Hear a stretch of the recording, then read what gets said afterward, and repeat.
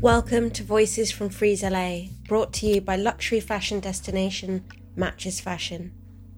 I'm Bryony Stone, head of editorial at Matches Fashion, and in this series, we head to LA to celebrate Frieze and see the city through the eyes of history-making LA insiders.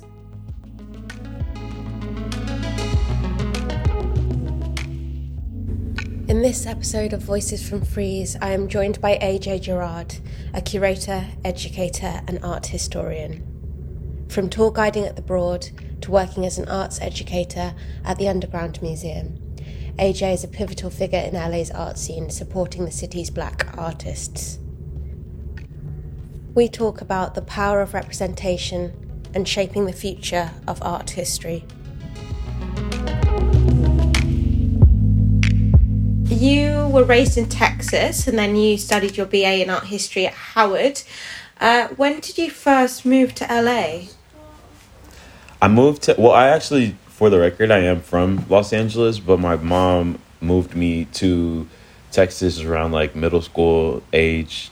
And so that's where I finished out most of my school, and a lot of my upbringing is reflecting of that. But after school, I came back to California maybe in 2014 again, like permanently 14, 15, and lived here and started working my like art career. We grew up in South Central LA, so it has its whole connotations of gang culture and class and all these different things that, you know, for the most part is also just a narrative. It's not the complete narrative, but it's the one that a lot of the world projects. But I look to people like Mr. Wash and Lauren Halsey who are working in the art world, and folks like even me today. I think we are slowly changing and adding to that voice. Yeah, and I've seen you described variously. So I've seen you described as a curator, as an educator, as an art historian too. I suppose how you describe yourself is probably constantly shifting and evolving. So I'd love to hear in your own words how you describe what you do today.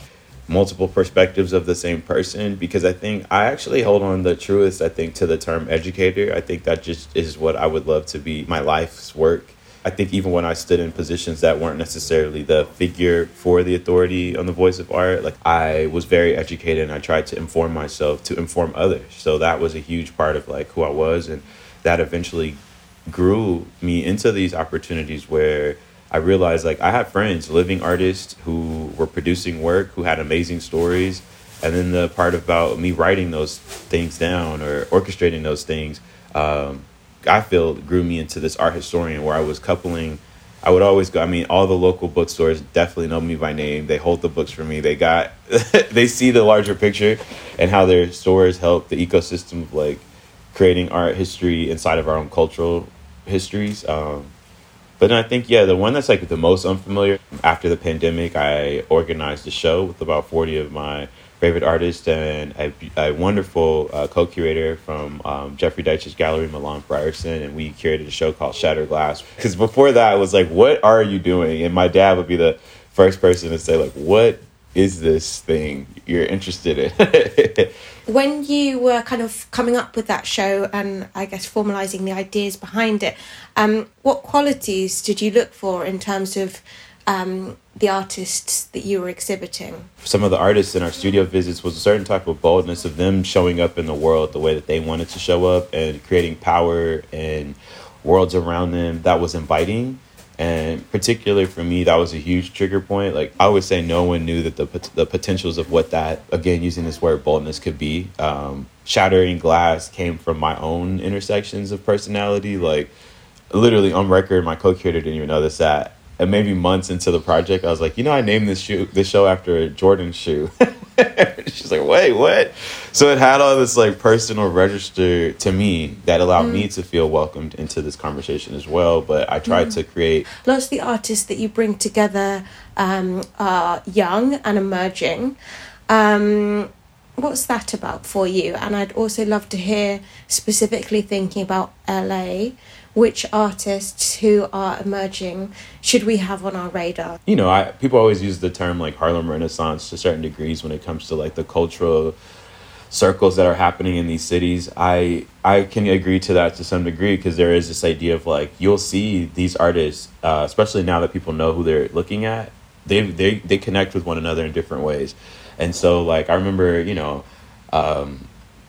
to start naming names, like Devin Reynolds was a friend of mine prior to this, used to come work with me, and he's literally from Louisiana. Both of our families from there. He's amazing, and he would just come stand with me at work, and we would talk about art. And then when it was time to throw this together, he just finished a solo show at a Black-owned gallery in LA, and Jeffrey mentioned his name. I was like, that's like family, let's do it. That was one. The Finley brothers were friends to me.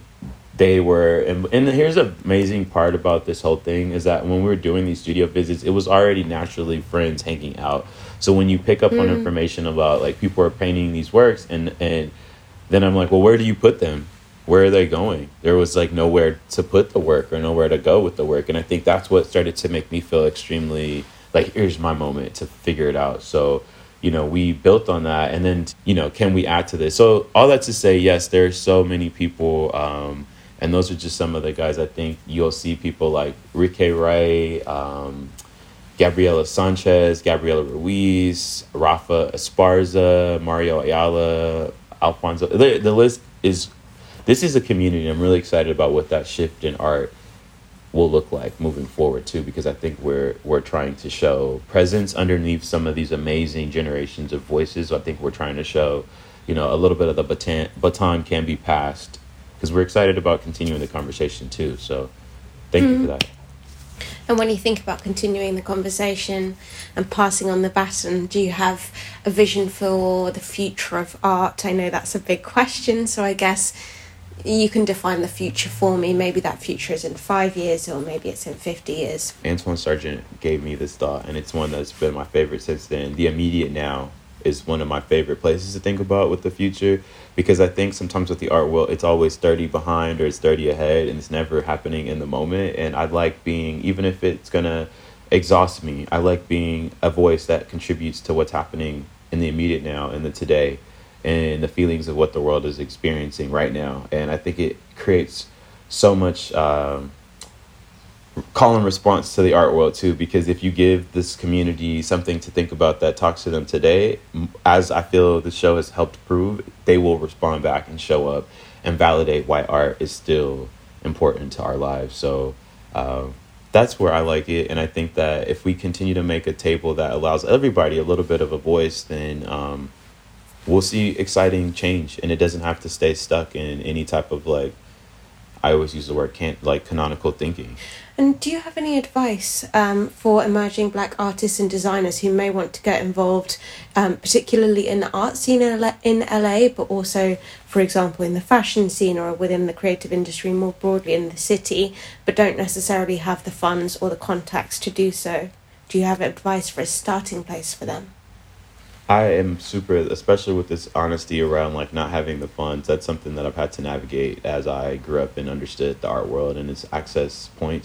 I definitely say put yourself in the space. Please go to openings. Please go to panels. Please go to these moments, and don't like beeline to the curators. Don't beeline to other artists, but just show up, be a part of the community. I think after a while, like, it's something I experienced. I was welcomed into this like sort of LA vacuum because I had amazing people be like, do you know this person, or you guys need to know this person. I try to be an accessible point person, and I always try to make it a point to go to other people's things and support them so that there is a voice of community. Like, I often, when I'm giving even as simple as a tour on a program, I try to wear clothes that reflect brands, the people that are like hand making things, or like, almost and to be honest, an artist of themselves.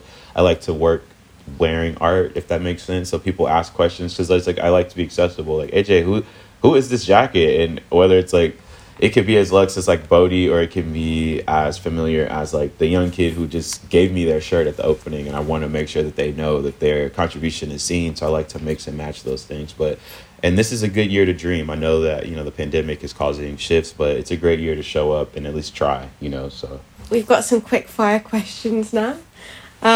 What's your favorite piece of artwork that you own? I would probably say, okay, I'll give you two, because I know people have pressures around print. So I'll say my original piece that I love is I'll go with Alfonso because Alfonso's piece, Romantically, was one of the works that I toured a lot over in Shattered Glass, over like a barbershop aesthetic that speaks directly to LA. It resonated with me, especially as I have like my hair like more afro. It's like it was a space of both like becoming like other people, but also obviously a separation. And I thought it was a beautiful thing. And so then not being able to afford to work from like a blue chip gallery, even if I am the curator myself, Romantically working with the artist, he created a smaller version of it for me that was a lot more affordable for me, that it still is like my bite-sized version of that show. So since then, I try to collect versions or pieces from the shows that help me keep memory of what it is that I'm even doing. So that's where like a Randy would eventually come in. And then on Prince, because I'm not elitist, I do think Prince can also hold space in your heart too. Delphin is probably one of my favorite Prince. This is my second time owning this work because I didn't know. So he gave me access to a print. I sold it. This is a inside story that has never gotten old. I sold it because I didn't understand why. I was like, I want an original. Sold it, didn't realize like, some of these artists, like that is an access point to their work because they don't work in the largest like way. So cycle down a second version of it through another friend, Angelo Baque, gave me access to it. And now I cherish it because I know my friend's point of view so much more. And it helps me between both of those things create a focus to what it is that I'm adding to the art world as I like study and go out into the world. These things come back. I come back home and I feel like I've reflected to my own experience. So that's a great question. And then what about if money were no limit, money were no object? Do you have an artwork which you would like to buy? Easily a Basquiat. I would have the biggest one in my house. He is iconic. And I love how, he certainly started a conversation. Obviously, the image has become a lot more widespread, and that speaks to the politics of the art world. But I pay so much homage to how he started that. I'm into some of these like spearhead figurative conversations. So in LA, where do you go in LA when you want to have fun? I have a lane, and I stick to it, and that's honestly where I get joy. I like to be challenged, but I'm constantly like in museums, galleries, and in studios. So. And where do you go when you want to feel at home? Oh man, bookstores. Arcana bookstores in Culver City, Reparations Club in West Adams, the last bookstore in downtown LA, other bookstores is another one of my favorites. I like used bookstores. I like the antiquated smell of books, and I also like to go into those things because they're so miscellaneous. I don't know what I'm gonna find. It finds me, and I think that's what is exciting about art history. If I can meld those things together, then I try to stay ready to give somebody else another version of inspiration. So that's where I like to feel at home. Where do you go when you want to just switch the world off? I like to go to my friends' stores. My friends own, as I've grown my community out, my friends own really beautiful places of just like safekeepings that I don't have to be. I don't mean this in any form of egotistical energy, but I don't have to be the AJ that I think that the world has grown to appreciate or like or acknowledge or want to be next to. That could become a whole thing when you're like constantly on the go, which I'm working on this year. So I like to go there and just be a person and amongst friends. I think about places like Play Nice in Long Beach. I think about Sway Sew Shop in Frogtown. Like these are people who they're all like in fashion, which is so ironic that like when I'm not into art, I'm next to other forms of creativity, but it's not, I don't have to be the master. I can go in and learn and just listen and just be. And that's a really beautiful question because I think we're all too work oriented sometimes. So thank you for that. Thank you so much for your time today. Voices from Frieze LA is a Matches Fashion podcast. Please hit subscribe to discover future episodes and share with anyone you think might enjoy it. To discover what's on and see the city through the eyes of history-making LA insiders, head to matchesfashion.com or join the conversation online by searching for Matches Fashion.